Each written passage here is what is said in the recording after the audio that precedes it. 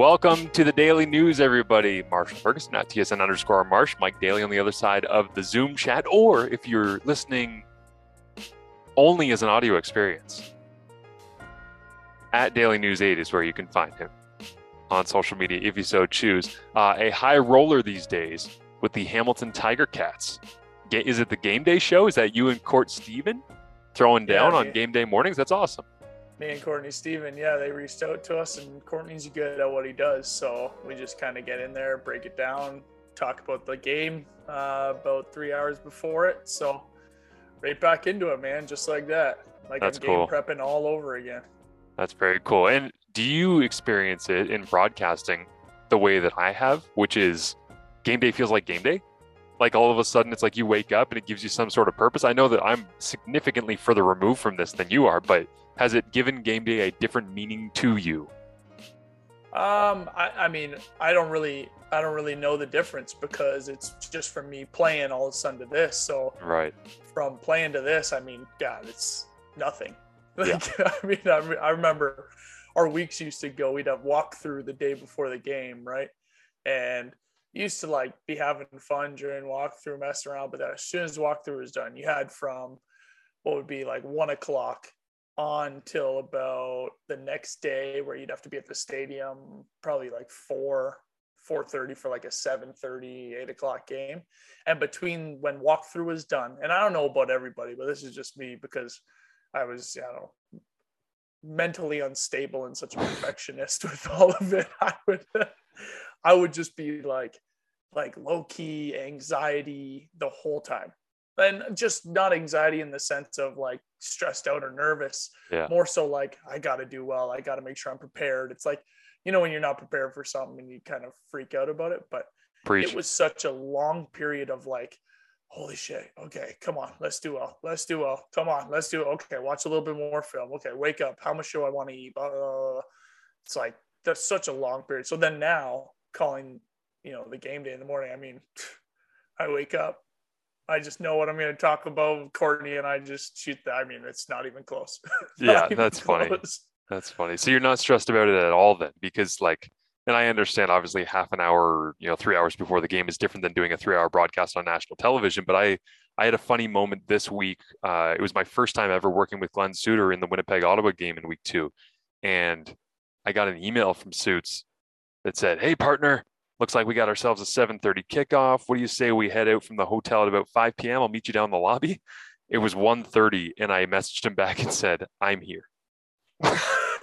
And it's because he's worked so many games that he's like, he does his prep at the hotel. He's comfortable with it. And for me, and you know this, like anytime that you and I were around the field together, we would always be out there 3-4 hours early, rolling, stretching, getting ready. There's always been something for me that's really relieved stress of just being in the venue, like just being around where I'm going to have to do the thing later on. I don't know what that is or what that mental block is, but it remains in broadcasting. So I like to go to, even Marlene made fun of me this week because I told her this story and she said, "You're such a friggin' creature of habit. It's disgusting." And I was like, yeah, but if it works for me, it works. Like I get there, I sit in the same seat when I call games in Ottawa for 3 hours before anybody shows up. Then Tim Baines is the first guy from the media row that walks in. I chat with him about people that he's talked to and stories he's written for the last week or two since I've been there. And it's just like so systematic, and it's like get in the booth, and that comfort allows me to hopefully do a decent job in painting the pictures for people and having some fun with people on the broadcast as well. So I wonder if as you go on, if that'll change at all, because personally, I remember I used to get to games early, but near the end of my career, I wanted to be away from the stadium for as long as I possibly could. And then really? what I hated was going there, sitting around and like pretending to try to do something. I can still get everything done within like an hour and a half, 2 hours. But there's also other people like a guy like Dylan Wynn. I think he might be there. Like he might stay there the night before. It's funny you say that because I called a game. I think it was Hamilton, Ottawa last year. And as I rolled into the parking lot on the side opposite of the locker rooms, I don't know, whatever that is, like next to the Tie-Cat store, Dylan Wynn got out of his car at the same time I did. And I remember seeing him coming in and being like, damn, he's an early guy. Like I didn't necessarily have him as an early guy, but he was like, I think I was like 4.5, 5 hours early that day, if my memory serves me correctly, and he was there at the same time. I'm like, all right, man. But that's kind of like I remember when I was doing Ticats radio, John Chick was like rolling out in Hotel Sask for a road game against the Riders when I was working out. Like I hadn't even left the hotel yet, and he was already starting his warm-up process. And this is probably 6 hours before kickoff. It's like a 7 p.m. kick. It's like one noon, 12:30, 1 o'clock in the afternoon, and he's already starting to warm up. I remember Mercer couldn't believe that. Timmis. Mercer Timmis, if you remember him, Yep. he would go and work out in the morning. It's funny how people get into these routines, right? Yeah. Like there's some people that do, go do like a yoga class before if it's a home game. There's other people that'll just sleep all day and try to get in. There's some people that have huge meals. There's some people. It's funny how like I don't know where you end up picking these things up, and it's one of those things I think where it's like, like hockey players, if they have a good game, they'll always wear that same jock strap or whatever, right? And that's a terrible reference. Classic though. Same kind of thing though. Like it's like, okay, I no mistakes, had a pick last game, and I had waffles before the game at 10 o'clock. That's what I'm doing. I'm going to have waffles at 10 o'clock, and I'm going to do the exact same thing I did. And then, boom, go out, you don't have a good game. You're like, screw waffles, man. I'm not having waffles anymore. Those suck. and lest you think that it's just the athletes and that I'm like the one weirdo in the broadcasting booth, Claire Hanna, who's down on the sidelines for us, when she got there, she said, I'm actually going to stick around here up in the booth, I think, until they serve dinner at 5 o'clock. Are you going to eat? And I said, I can't. Like I super early meal on game day, and then I have a large coffee as I kind of sip it for like 3-4 hours before kickoff. And we got into this super deep discussion on her diet before she would play a match, because she was very, very high up in Canada volleyball. And even when she was at UBC playing university volleyball, she said, like, we would always have these night tips. So I would always have a small breakfast and a big lunch and this and that. And we basically spent like 15 minutes in the booth this past Friday just trading weird intricacies of our minds and how we try to allow ourselves to feel comfortable doing our jobs. She's like, I can't have coffee because it gives me the jitters. And like, I find as I get closer to kickoff that I like get increasingly nervous until I do my first hit. And then I know I'm okay. So like, I might have a coffee at halftime, but I can't do one before the game. Like, oh my God. I need someone to reach out to me with like scientifically what is the best thing to do, because there's got to be. I'm surprised I'm never for the amount of time I've played, for the amount of time people have talked about working out, like certain ways to work out, certain ways to warm up, certain ways to treat your body. And nobody's come out with like, hey, this is probably the best thing you should do before a game. Like, I just need someone to tell me, like, when do I eat? When do I sleep till? When do I start running around at? And I know it's different for everybody, but there's got to be a scientific. You're so right about that. There has to be a definitive answer. And in all honesty, and you know this, if we sent an email to Steve Lidstone right now, he'd probably just have the answer. Like, it's that guy's job to work. He worked with us at McMaster, and he also was a very high up. I don't know if he's still doing it, but with the women's national hockey program. So it's like, I'm pretty sure the women's national hockey program isn't like, hey guys, you're some of the best at your sport on the planet. Do whatever makes you happy. They probably have a plan. That would carry over to the state. That's what frustrates. I mean, we have with the Ticats, we have Matt Nickel, and he's involved in the BioSteel stuff and tons of different stuff. But just no scientific backing on specific things like that. They just hire good people, but I mean, somebody's got to tell us. There's got to be a better way. Well, Lauren Goldenberg is a diehard listener of CFP, and he's a very high up, very talented and qualified trainer. So he might reach out and let us know what we think on this. So Lauren, if you have some answers, let us know. All right, let's dive into the weekend. That was no guest here on the Daily News this week. Oh, I should also mention that this is made possible by our friends over at Fox 40. Of course, you can outfit your coaching staff with custom logoed Fox 40 whistles, gears, coaching boards, and more. Visit fox40shop.com.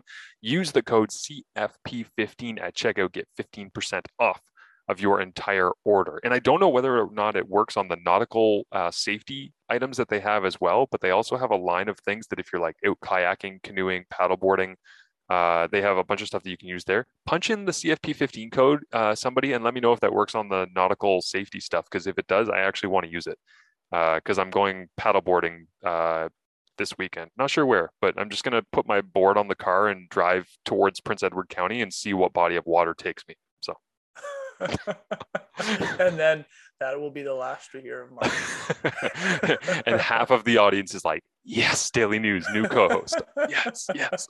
Let's dive into the weekend that was. I want to just begin with the Montreal mess and the quarterbacking decision, because I didn't watch the first bit of that because I was fishing with Sinopoli. And then, which by the way, I planned on delivering a podcast to CFP, but then we were just having too much fun talking about life and it didn't seem appropriate for a podcast. So I was like, I'll get you next time. We'll just talk on there next time. That's always the toughest thing. And do you actually, it's funny because I'm just getting into this world, right? Yeah. And you've been here for a little bit. Do you find that because of like who you are and you're in the media and stuff like that, when you have conversations with people, are they really guarded on telling you some stuff? If people know your motivations and your character, that's how you build trust over time.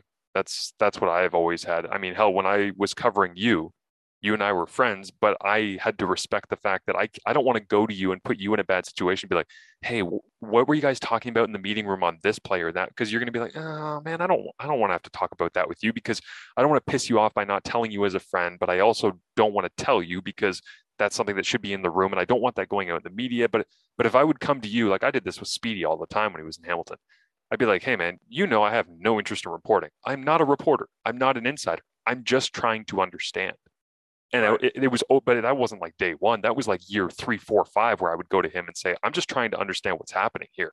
And he'd be like, okay, man, here's the truth. And he'd just like give it to me straight. And I'm like, okay, thank you. I appreciate that. But that's a developed relationship. So yeah, it's a tricky game. You have to balance putting people in uncomfortable situations.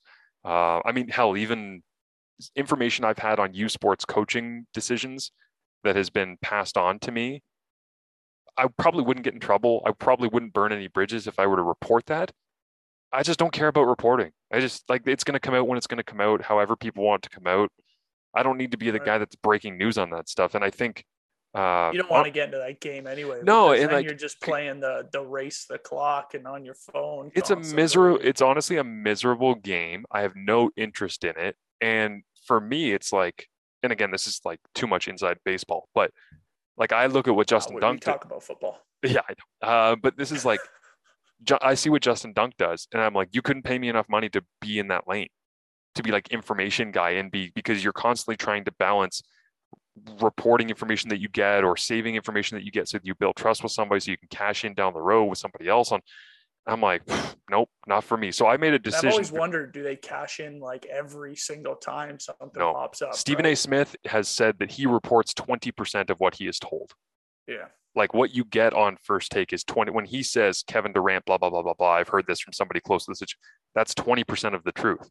And the reason he can't tell the other 80 is because if he tells the other 80, he ain't getting that 20% ever again. Yeah. And so for me, I made a determination very early on. I love football. I love football analysis. I love watching football. I love talking to people in football. None of that requires me to put anybody in uncomfortable situations or to burn bridges.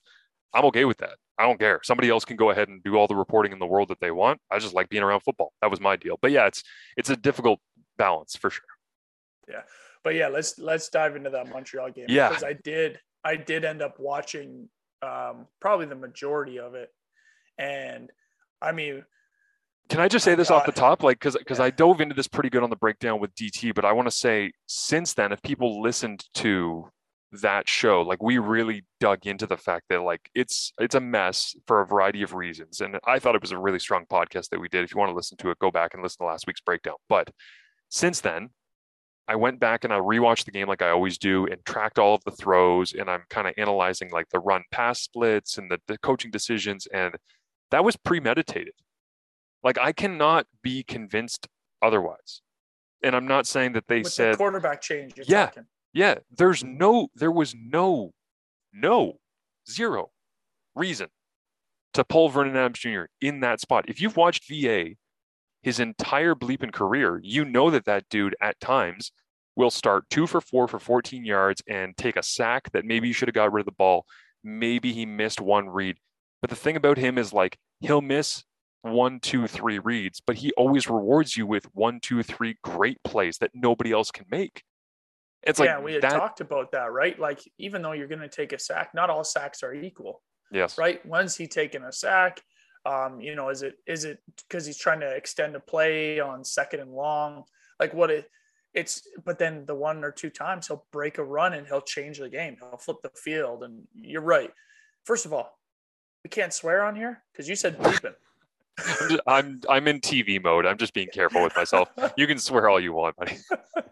I was like, news to me. I But was yeah, very anyway. close to dropping an actual F-bomb because it frustrates me when I see front office people, whether it be owner or general manager, putting pressure on a coaching staff that is unfair to them, forcing decisions that are unfair to a quarterback who is trying to get his opportunity. And it's like 2 for 4 for 14 yards. He didn't throw a terrible intercept. Like if he would have thrown something that was just atrocious, for example, McLeod Bethel Thompson in the same game throwing a corner route into a high corner.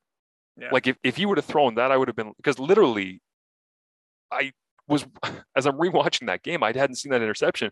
And I see McLeod throw that pick and I rolled it back 4 times. I was like, high school kids run this play.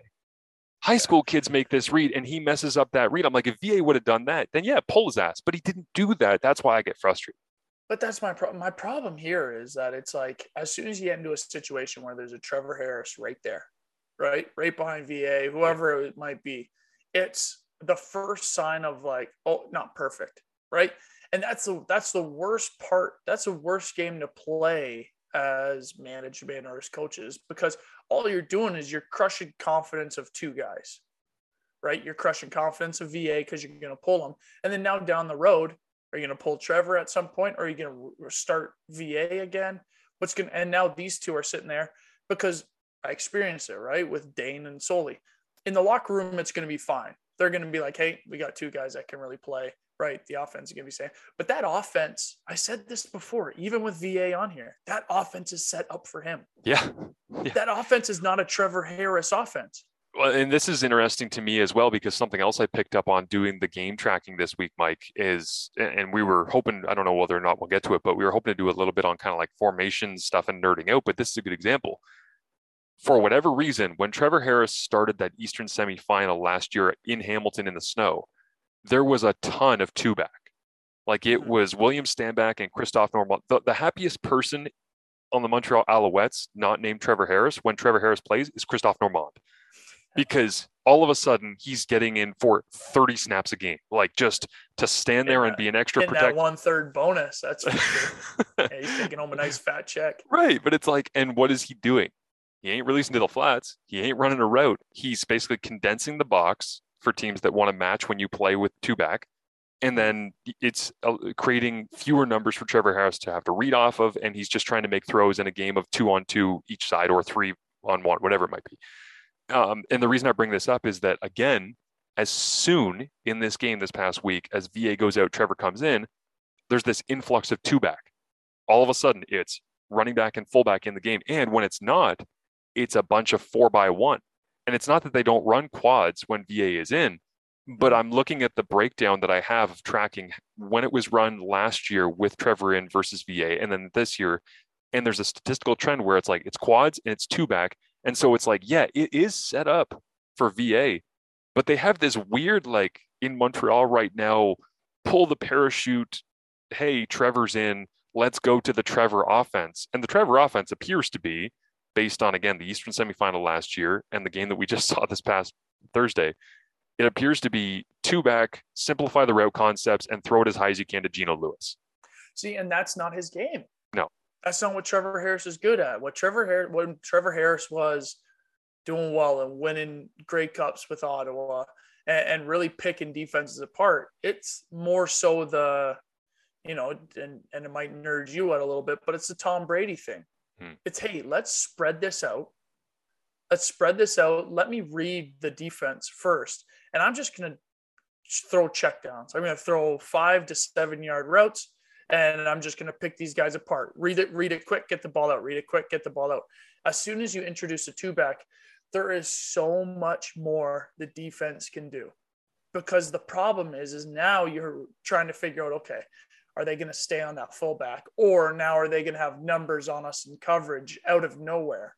right? Like, are they going to stack the box? If they don't stack the box, then you run the ball. But once you, in the CFL, if you get into second and long, then that's 6+, right? Second and 6+, everybody knows you're not running the ball, right? That one off, you might run the ball.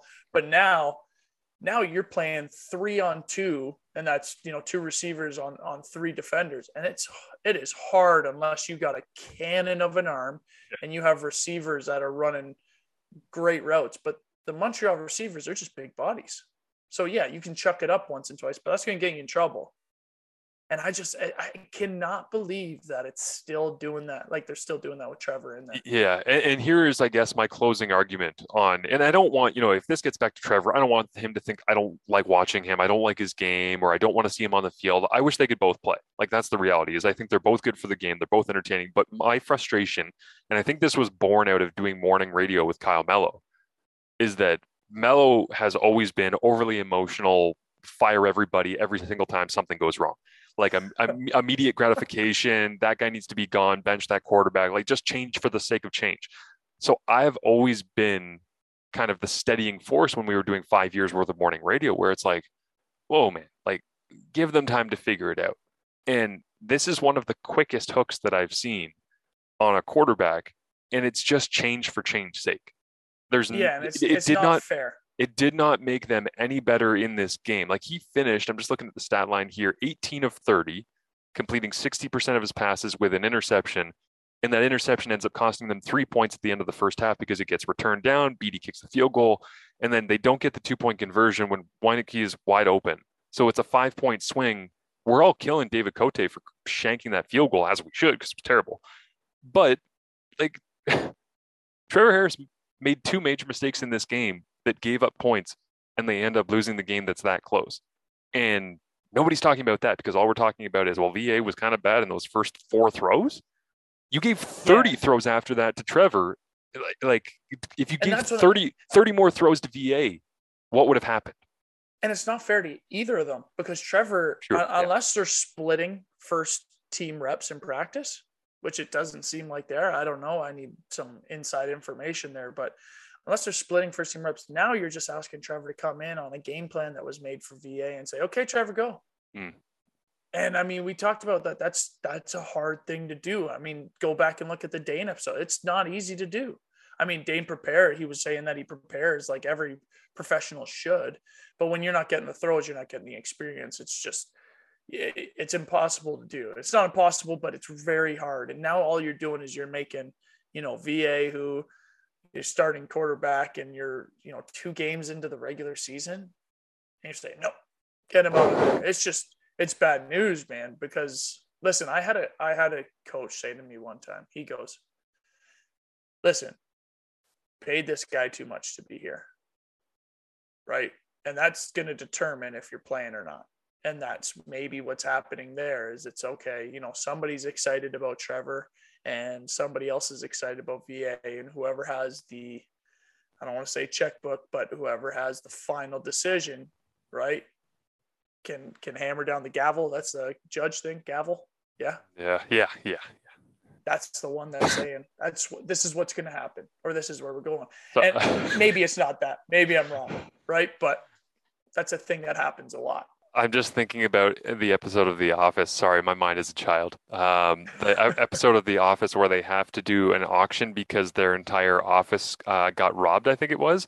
And as they're doing the auction, they, do the live auction, blah, blah, blah, sold. And Michael Scott hits the gavel, and it's a squeaky toy. And he goes, it squeaks when you bang it. That's what she said. Okay, throws away the gavel and moves on. But anyways, it's, I mean, it's not a great situation there, certainly for them. And again, Toronto, this was kind of a funny one, because remember last year, was it Domagala last year in the Labor Day rematch that I think it was not Pipkin, Wofford, drove all the way down the field, gets Hamilton in good situation. Domagala misses the field goal at the end that would have forced overtime, I believe.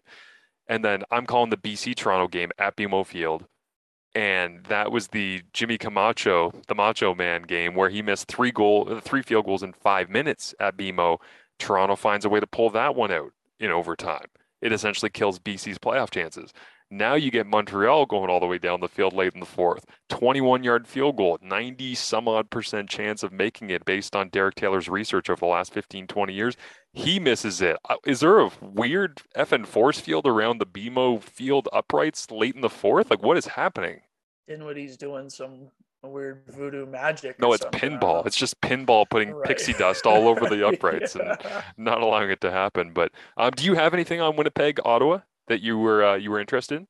Well, the weather was terrible again. Yeah.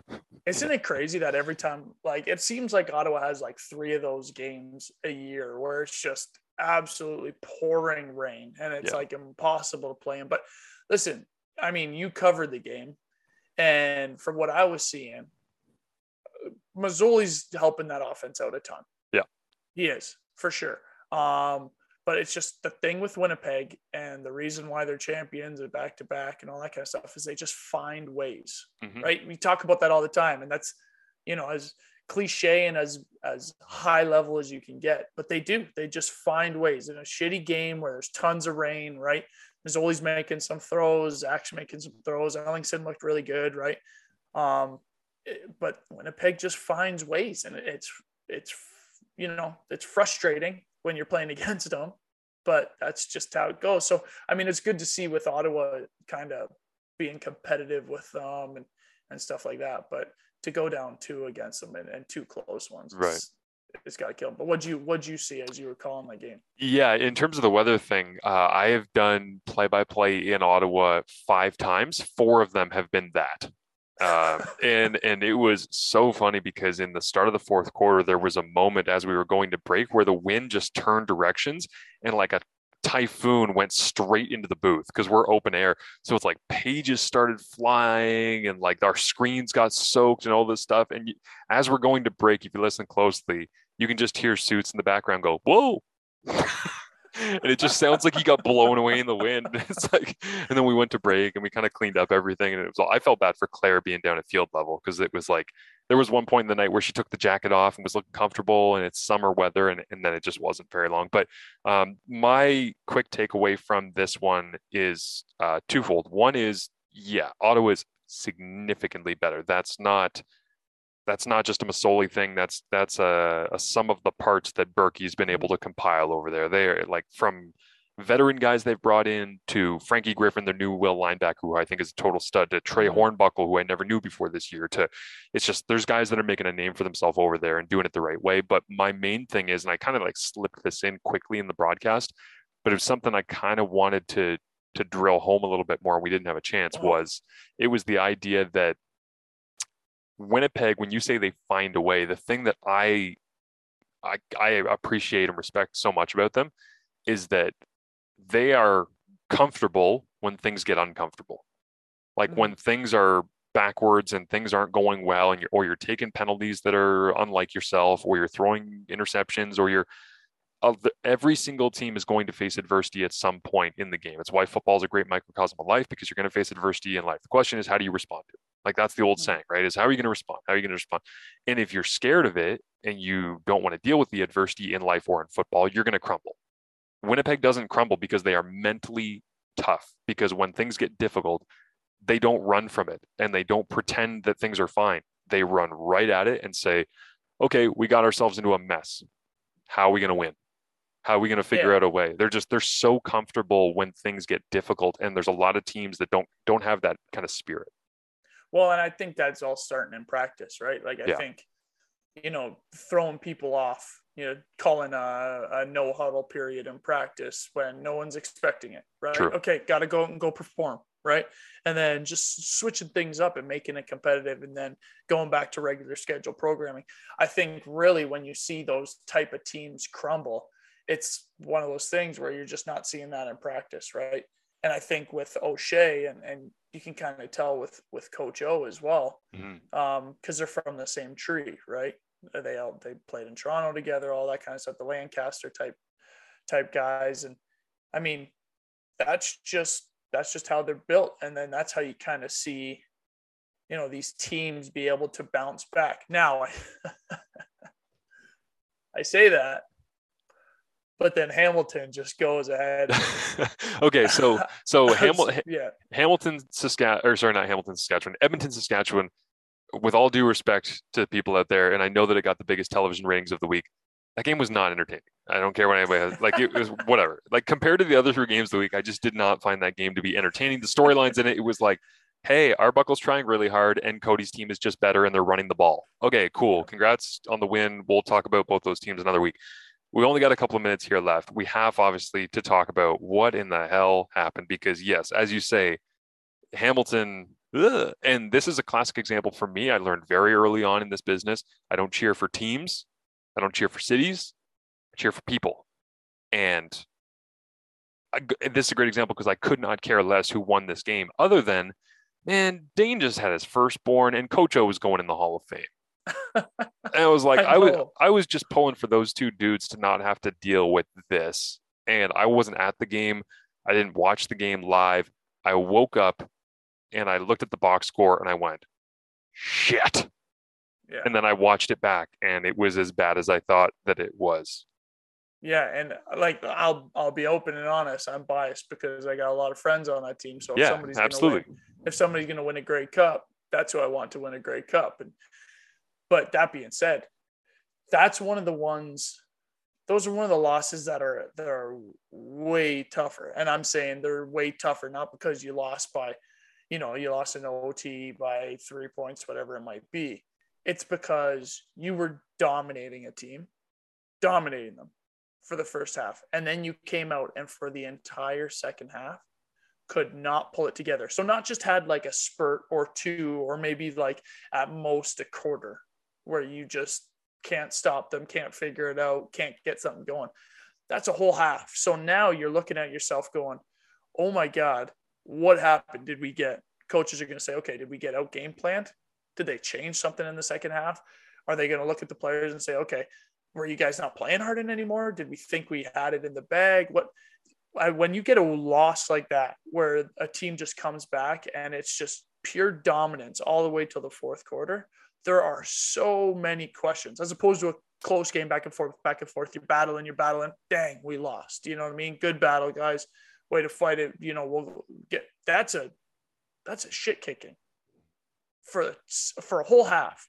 So now you go back and you're in film, and yeah, you only lost by 3 points, but there's different ways to lose by 3 points. And that's got to be the worst way, because it's just, like I said, they're going to go into film. They're going to look at it and they're going to say, hey guys, listen, we'll try to build off the first half, but my God, we got a lot of work to do.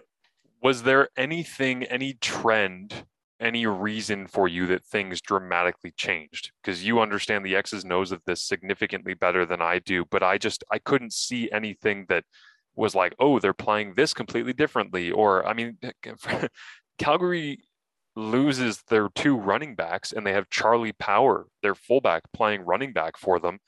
And Bo basically is like, okay, I'm just done running the ball. And Dickinson's like, we're just going to throw it 90% of the time down the stretch. Like, I'll get the actual number here of after Logan went down, what that number was. But like, to me, that was the only thing where it was like, maybe it freed Bo up, where he was like, oh, this is all on me. Like, I have to do all of this. And that's because of the roster that we have available and healthy right now.